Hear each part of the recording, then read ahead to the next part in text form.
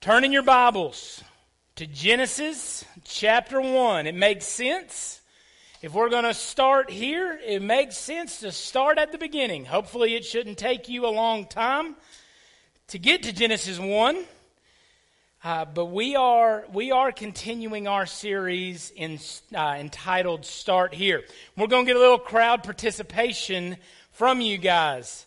Who in here can tell me, who took awesome notes? By the way, someone in the first service didn't just tell us what we talked about, but laid out all 3 points last week that we discussed in our Start Here series. Who can tell me what we talked about? God is good. God is great. Let us thank Him for our food. That's something else. God is glorious. That's right. We talked about God, right? If we're going to start anywhere, we need to start, it makes sense, with the all-powerful God of this universe, and to understand who He is. And in light of that, we understand everything else that we are to discuss. But this is a 9-part series, and we're only going 5 weeks. So our home groups this week tracked another idea as we talk about a God who is good, who is great, and who is glorious. We need to understand how He reveals Himself to us. And so who can tell me, who was engaged and participating in our home groups, who can tell us what we talked about in midweek?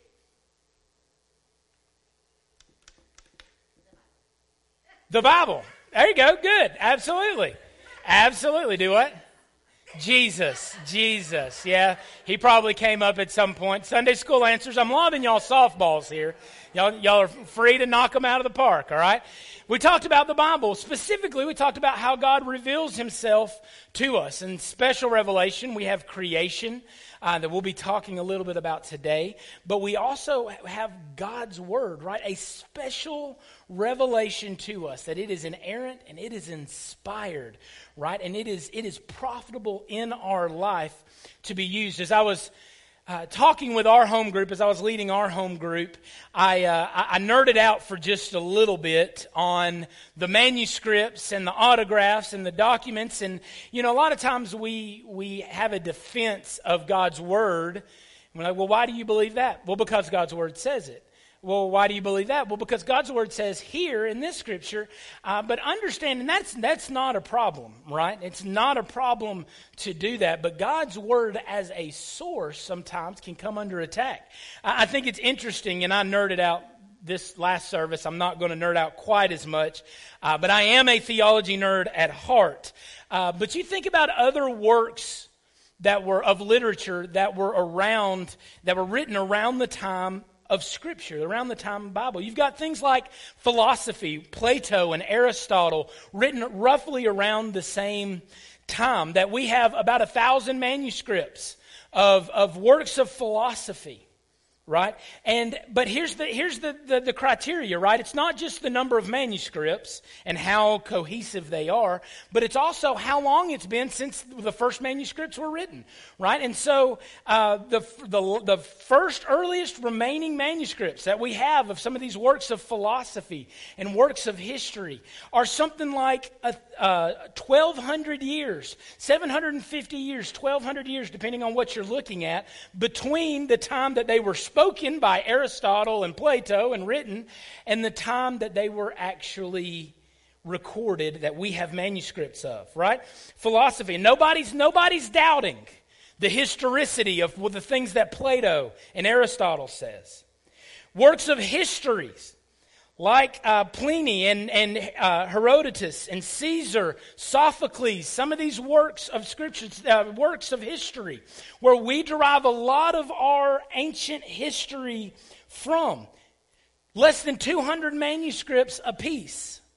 750 to 1,000 years after the events that we have the first recorded manuscripts of these things.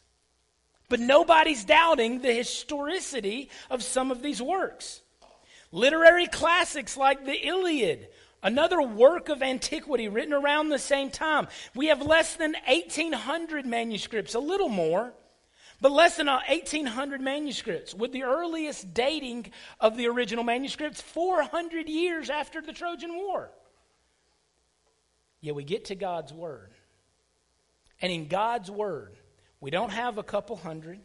We don't have a couple thousand. We have 25,000 cohesive manuscripts that are written not hundreds of years after, but anywhere from 25 years to as much as 150 years after these events took place. When we talk about God's Word, the reason it is under attack is not because there is historical evidence to doubt it, but because of the sin of man, and because it makes a claim different than any other work of literature to be the inspired and inerrant Word of God. And it's authoritative for our lives. So God has revealed himself. But who has he revealed himself to? Today we're going to discuss the creation in which God has chosen to reveal himself to. And in a very special way, God has chosen to reveal himself to man, to me, and to you. And so today we're going to build this foundation of who we are. The term that we hear used often is the image of God, that we were made in the image of God, taken from a text that we will read in just a moment. But what does it mean to be made in the image of God? Long story short, theologians agree on this truth. They agree that they don't know. They agree that it's hard to quantify exactly what it means to be made in the image of God. But today we're going to study what it means to be created in Latin, the imago Dei, in the image of God, what that means and the ramifications it has for our life. John Piper said this. He said the imago Dei is a quality possessed by man. Is not a quality possessed by man. It's not something that we hold and have earned. It is a condition in which man lives. A condition of confrontation established and maintained by the Creator. Not dependent on us, but dependent on him. The imago Dei, the image of God, is that in man which constitutes him as one whom God loves.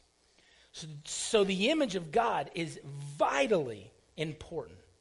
But just like so many things about God that are high and that are unsearchable and unattainable, though they are a great source, we can't quite wrap our heads around exactly what it means. But we've got three things that we're going to discuss today. If we are made in the image of God, we are like God in these three areas. The first one is resemblance. There is an idea in which, in the image of God, we were created in the resemblance of God. Genesis chapter 1, beginning in verse 26. Follow along in your copy of God's Word as we read.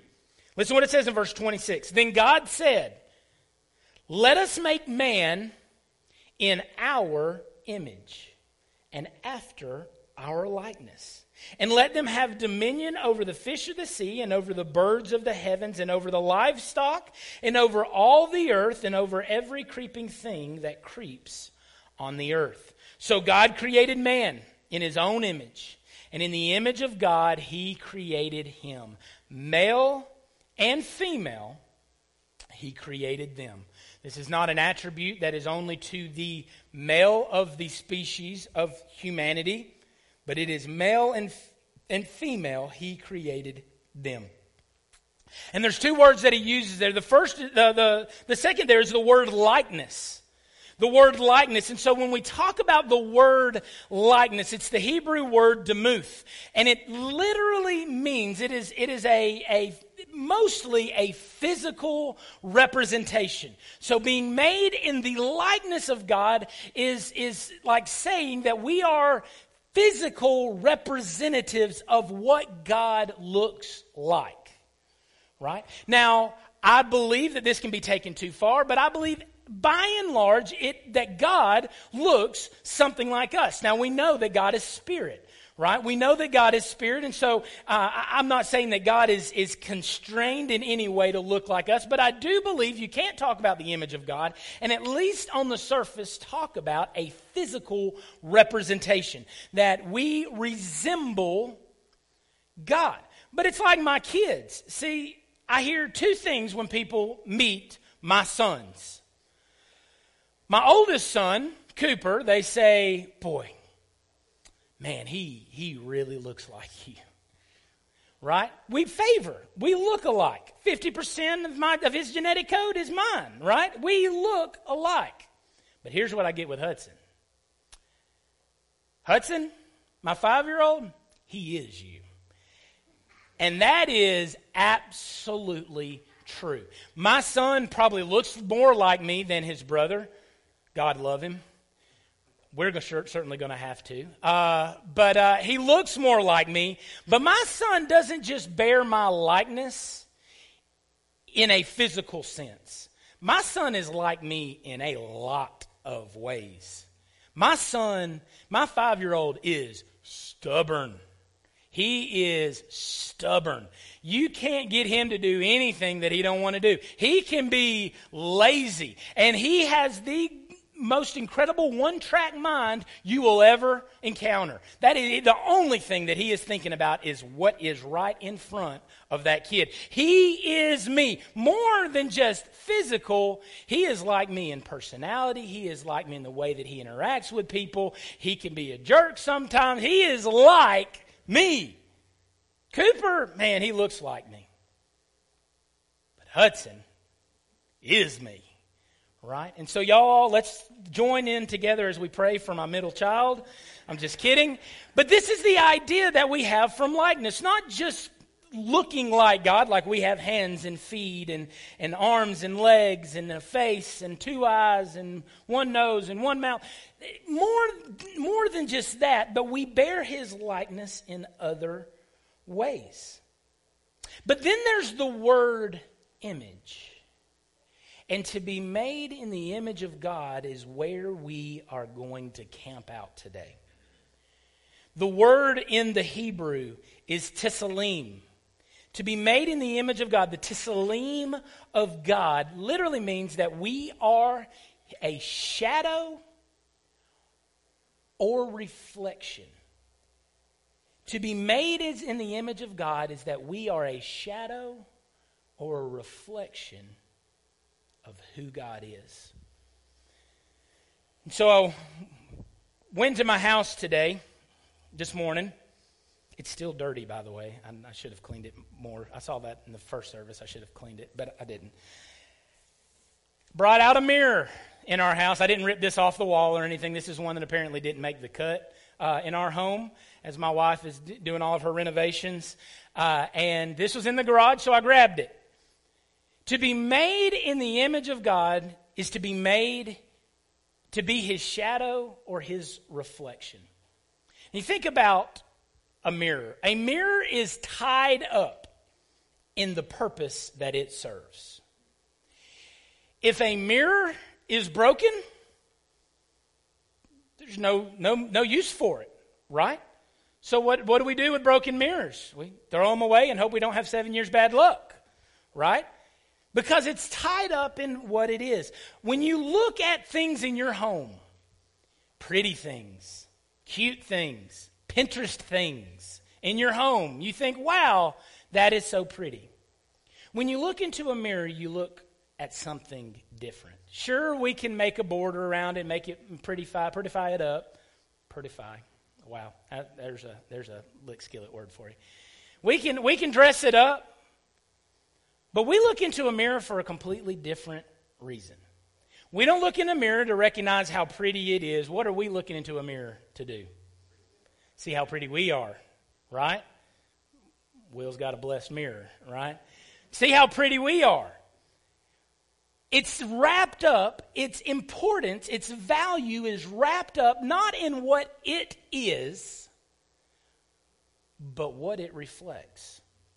And so this, more than any other decoration in our house, we can spend, some of us, hours in front of this thing.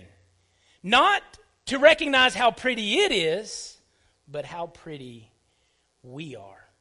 For God to say that we are made in His image, we have value not in the fact that we ourselves are of some infinite greater value than anything else He's created, but He has given us a connection to Him that is distinct from the rest of creation.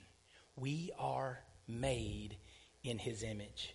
And so to be made in His image is important because we understand that we must reflect God. We must reflect Him and who He is, but we are like Him in our resemblance. When people look at me, it doesn't just say something about me, it says something about God as well. Listen to what James Dobson said. Humankind was created to be a graphic image of the Creator. A formal, visible, and understandable representation of who God is and what He's really like. You want to know what God is like? Look at man, because we are made in His image. And you see, this has profound ramifications for how we live our life. Next week, we're going to talk about the fall. And we're going to talk about what sin did to the image of God in man. We still bear His image. We still bear His image, but the image is warped and it's twisted. But what does this say about my life? What does my life reflect about the image of God? What does my life reflect about who God is?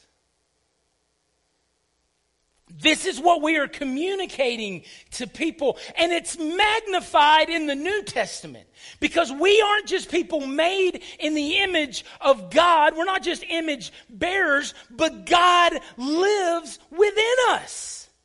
So we are the habitat. We are the abode of God, and what we do matters. What we say, how we operate in our life, what we post matters. It's magnified in the New Testament that we have even a greater connection that's recognized in the New Testament. Do I respond to people the way that God does? If I'm reflecting Him, do I respond to people the way that God does? You look at the woman that was caught in adultery. All the accusers, those that would condemn her, were around her. Jesus says, "You without sin, cast the first stone," and then He starts writing on the ground. I don't know what He was writing. I tend to think He was starting with the high priest, was probably starting to write their sins, right? And there's this pride and that girl. And about that time, they decided to skedaddle, right? They got out of there, right? And so he says, "You without sin, cast the first stone." Here's what we realize about that text. There was one there that was worthy of picking up a stone. Jesus Himself could have begun the party of murdering this girl, of killing this young girl. But after the accusers left, what did He say to her? Where are they? He said, "They're gone." He said, "Then neither do I accuse you. Go and sin no more." The one that had the ability chose not to condemn and chose rather to reconcile and redeem.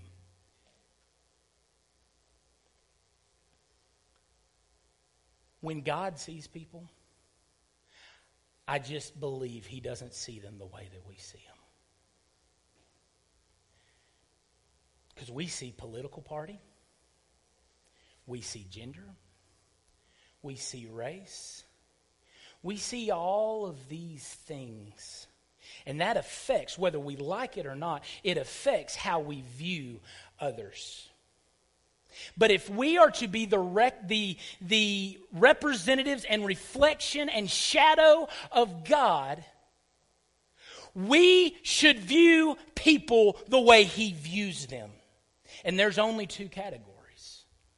There's those that have experienced his eternal forgiveness, and there are those that his wrath is focused upon.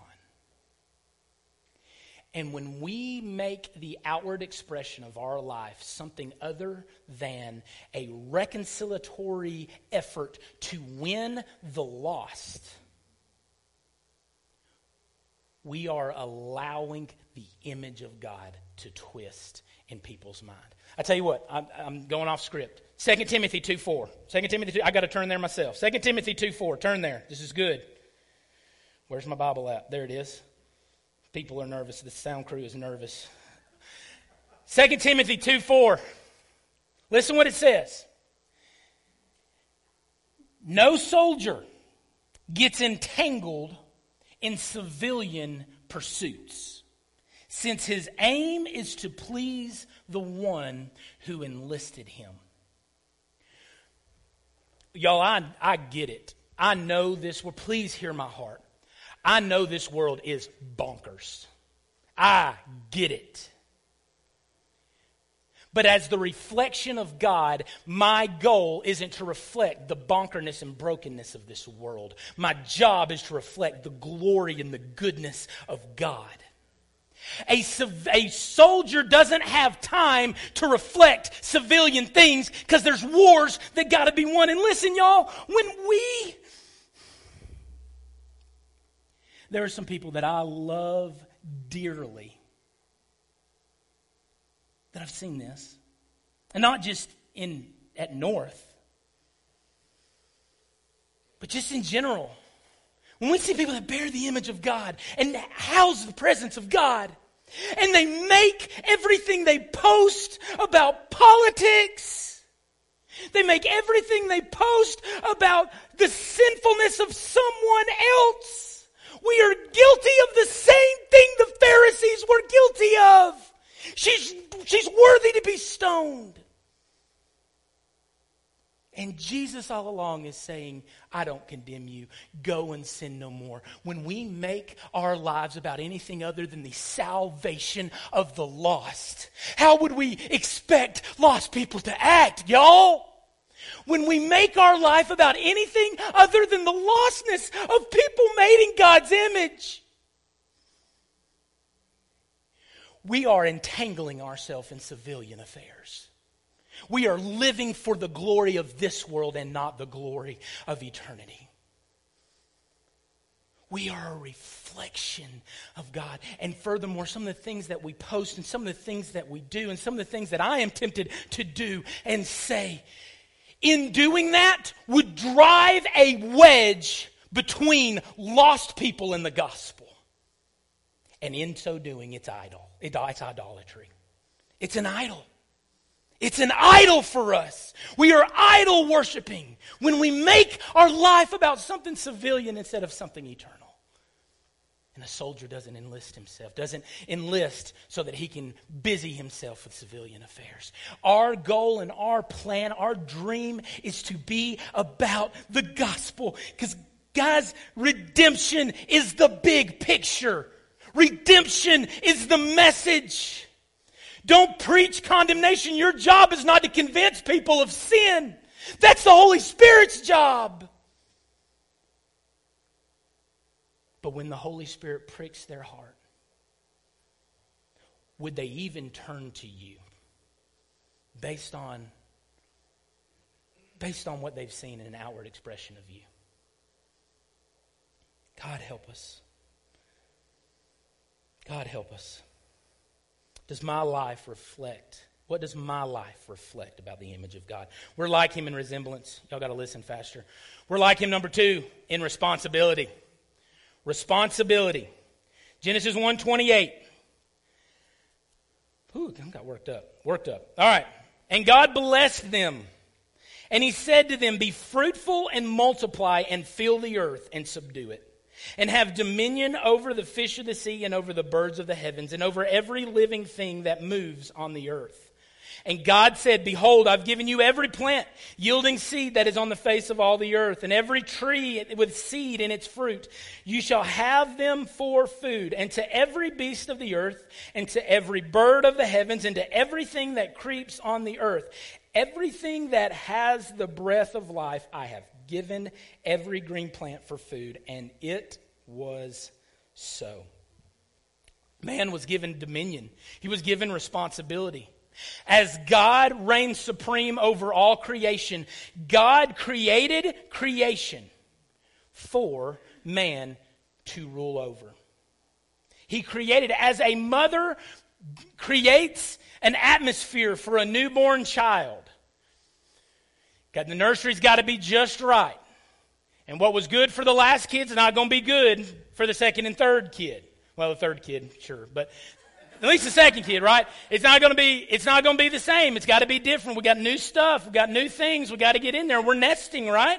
As a mother creates an environment for their children to live in and to thrive in, so God created for us an environment to live and thrive in. And then He gave us dominion over it. He says there to subdue it, literally meaning to make to serve. To subdue something is to make it to serve you. Creation was made to serve man first. It was made. Point number one is that it was made to serve man. Now, I believe that this has profound ramifications for how we treat creation. Right? If God gave it to us, there's nothing that ticks me off more than when my kid, we've created an environment for them to thrive in, destroys something, right? But then I've created this environment for you to live in, to be a steward of, and you've destroyed it, right?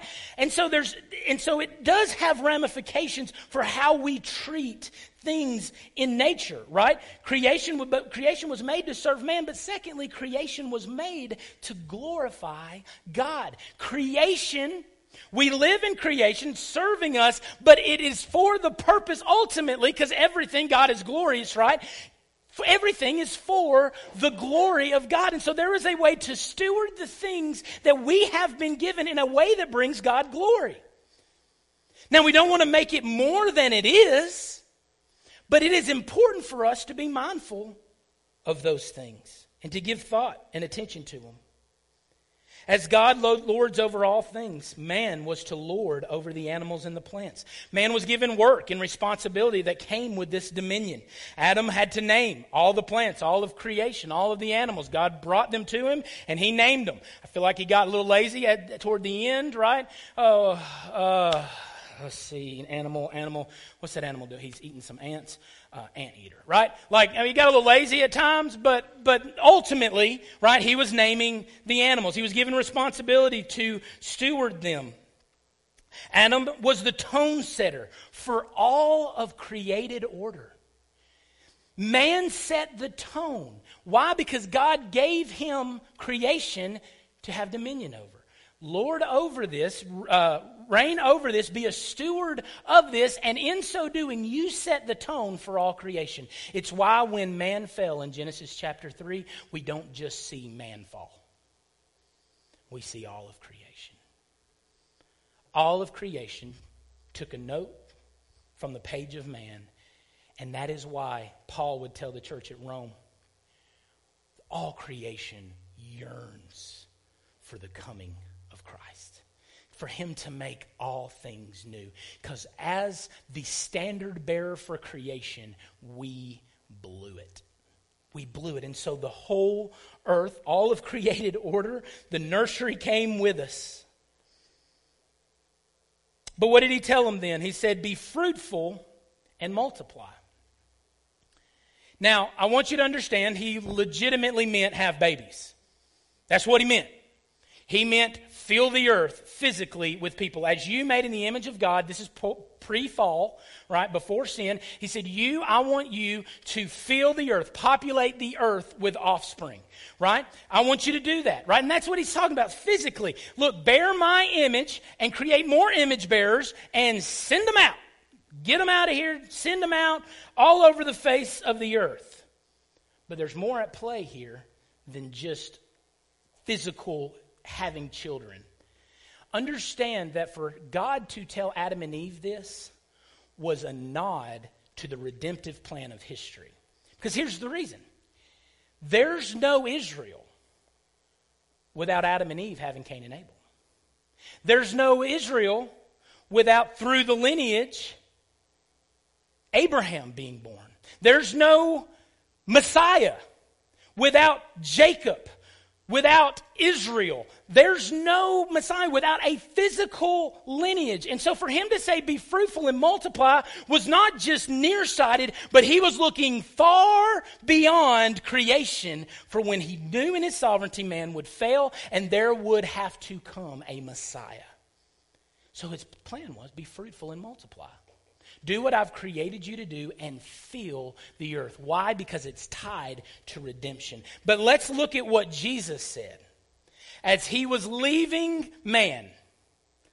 He was leaving man, and listen what he said. Matthew 28, 19 and 20.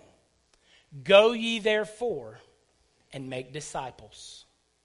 What did he say in Acts chapter 1, verse 8? You will be my witnesses in Jerusalem, Judea, Samaria, and to the uttermost parts of the earth. You know what he was saying? Be fruitful and multiply. What Adam had placed within him was a physical seed to continue to pass along until the Messiah. What Jesus left with his disciples was a spiritual seed. And for him to say, be fruitful and multiply, for him to say, be my witnesses and go and make disciples of all nations, for him to say that was, you go, don't build a physical lineage, build a spiritual heritage. Be fruitful and multiply. Again, as the image of God, we have a responsibility. And in New Testament light, we are not just building a physical line, but a spiritual one. The first Adam was called to increase the image of God physically. It's why in the Old Testament, the worst thing that you could be as a woman was barren. That was terrible. To be a barren woman, well, you were a failure. It's why Sarah would allow her husband to commit adultery. She would allow for her handmaiden to go into him because they couldn't stand not having kids. She was a failure. But the second Adam was called to increase the image of God spiritually. Do we live like it is the worst thing imaginable for us, having possessed the spiritual seed of God in our life? Do we live our life like it is the worst thing imaginable not to reproduce that? But yet it's the one thing that we put off. It's the one thing that we wait to get ourselves in perfect position before we present it, or till we know all the answers to all the questions that they're going to ask. It's in the nature of things to reproduce. And having received the Holy Spirit of God, it should be in our nature to reproduce, to be fruitful, and to multiply. Why? Because we have a responsibility given even as early as Genesis. We have a responsibility because we are in His image. We've been given responsibility. As Billy Graham says, we are the Bibles the world is reading. We're the creeds the world is needing, and we are the sermons that the world is heeding. Do they see that in you? And so the question we have to ask ourselves is, am I stewarding all that I have been given? In a physical sense, in the spiritual sense, even far greater. Am I stewarding all that I've been given in the image of God? Are we doing that? Or is His image marred? Have we lost value in the fact that we are no longer reflecting an image of God, but we are trying as mirrors to reflect an image of ourselves? How useless can a mirror that reflects a picture of a mirror be, unless you're trying to confuse somebody? Thirdly and finally, we're like Him in resemblance, we're like Him in responsibility, but we're like Him in relationship. Genesis 1:31, and God saw everything that He had made, and behold, it was very good. And there was evening, and there was morning, the sixth day. He saw everything, and behold, it was very good. Very good.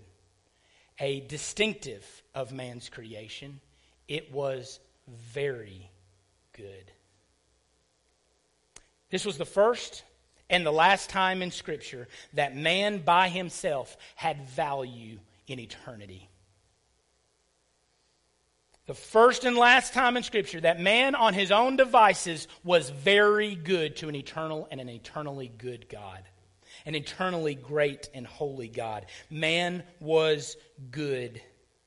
Man is uniquely designed by God to be in a relationship with Him. In the same way that I bear my son's likeness, and my son bears my likeness, and he bears my image. In the same way that we do that, we are drawn together. I'm in relationship with them, right? And so they are uniquely made to be in a relationship with me. We share personalities. We share the way we think, the way we reason. For all of these things, we were made in the image of God, unique from all creation, to be in a relationship with Him. How do we know that? Look what it says in Genesis 3. Turn over a couple pages. Genesis 3:8. We'll be hitting this more next week, but listen what it says. And they heard the sound of the Lord God walking in the garden in the cool of the day. And the man and his wife hid themselves from the presence of the Lord God among the trees of the garden. Verse 9, but the Lord God called to the man and said to him, where are you? Now, how many of y'all know when God asks a question, He already knows the answer? He knew where they were. Why was he calling to them? Where are you? They were late. They weren't making an appointment. Based on this scripture, we can determine that God probably had a practice of meeting with Adam and Eve day after day after day. They just chilled together. They just hung out together in the cool of the day. Why? Because nobody likes walking around in the summertime in the middle of the day. So we'll walk in the cool of the day. We'll chill. We'll hang out. We'll run around Carline or whatever we'll do, right? We'll hang out. And then, when Adam wasn't there, Adam, where are you? Where were you? Speaking to his relationship with Him. But this relationship is more than just walking with God on a day-to-day basis. This relationship is an eternal relationship. Listen, Genesis 2.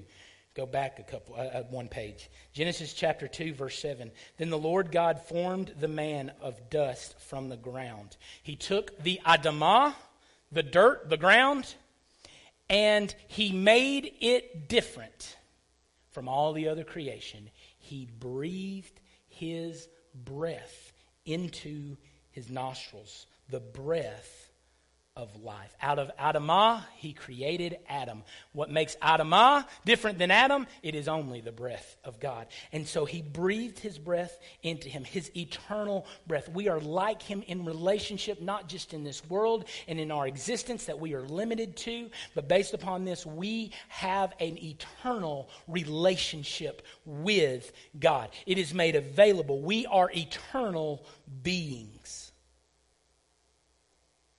We are not like our dogs and our cats and the plants. We are like God. We are eternal. And so the stakes are higher. Am I, in your notes, am I living in God as I bear the image of God? If you were made to be in a relationship with Him, again, this is pre-fall. The fall jacked that up. But you were made to be in a relationship with Christ. And if you're here in this room today and you don't have that relationship, you're the most important person in this room. Because His relationship is made available to you. It was done through the person of Jesus. That you can be a reflection of God. Not just physically, not in just your attributes and your personality, but you can be a representative of God. Not physically, but spiritually, right? When He sets up residence inside of you. And so if you don't have a relationship with Christ, please don't leave this room. Don't leave this place. Don't leave the drawing of the Holy Spirit thinking that you'll circle back to it one day. It's the most important thing that I could tell you today is God loves you. He desires a relationship with you. He created you for a relationship if you will respond to His love today. I build my life upon your love. It is a firm foundation. But the implication of that we were made to be in relationship with Him for all eternity, has implications for you, believer. Because you know that you'll spend eternity with God forever. But there are other people that you know that are equally made in his image that will not. And so because you're made in the image of God, because your neighbor is made in the image of God, your coworker is made in the image of God, your classmate is made in the image of God, your estranged family member is made in the image of God, we should be about the relationship of God with those people. It is the most important directive of our life. It is the thing that we are about as soldiers of the Most High God. So do we live our life with that priority? I would ask you to bow your head and close your eyes as we enter in a time of invitation. I don't want anything that I've said today to distract you. I know some of the things I've said may not be popular, but as humbly and as a man who's just another beggar that knows where to find bread, as humbly as I can communicate to you, I don't want you to miss the love of God. He has given you his image. He has maintained his image in you despite your rebellion, despite our turning away, and despite our sin, even as believers. So he loves you. It's time for us to respond to that love. If you need to make a decision for Christ, you need to accept him as your Lord and Savior. We've got counselors that are in this room, in the front, my right and left hand side. If you just would come to the front, walk this middle aisle here, you should have plenty of room to navigate around. People, come and let somebody know about the decision that you need to begin with Christ. Or maybe you just need to get some things right. Maybe you just need to recommit your life to Christ. Maybe you need to join arms with us as a church family so that we can continually push one another toward things that are most important. But whatever the case may be, don't neglect the decision that you need to make today before an almighty God who loves you and has initiated a relationship with you. You bear his image, you're like him in resemblance. You bear responsibility like him. But he invites you into relationship with him. Father, give us boldness and strength to respond to your invitation. Courage, Lord, in the face of the enemy. In Christ's name we pray. Amen. If that's you and you need to respond, nobody looking around, would you just stand to your feet? Stand to your feet, come to the center aisle, find one of these counselors. Let them know about a decision that you need to make for the Lord today. I'm not going to tarry, I'm not going to drag this time out. If you need to make a decision, I believe the response to Christ should be immediate. I need to make a decision, Alan. Nobody looking around, if that's you. Lastly, if you're watching online, we've made provisions for you to respond as well. As Will talked about, 31996. Text the phrase North Connect to 31996. We have a way that you can reach out to us there. You can let us know that you made a decision for the Lord. Check whatever box you need to. If you just want to talk to one of us as the pastors, do that. Submit that. We will get it, and we want to be able to follow up with you. For you physically in this room, if for whatever reason you didn't respond, on that Connect card is a resource for you to respond that way as well. Just turn it into the offering bucket as you go to leave today. But Father, thank you so much for all that you've taught us about you, now about us. Lord, we're valuable only in as much as we reflect a very immensely, eternally, and inexhaustibly valuable God. Thank you, God, for choosing us to be made in your image. Let us reflect that to a lost and dying world. In Christ's name.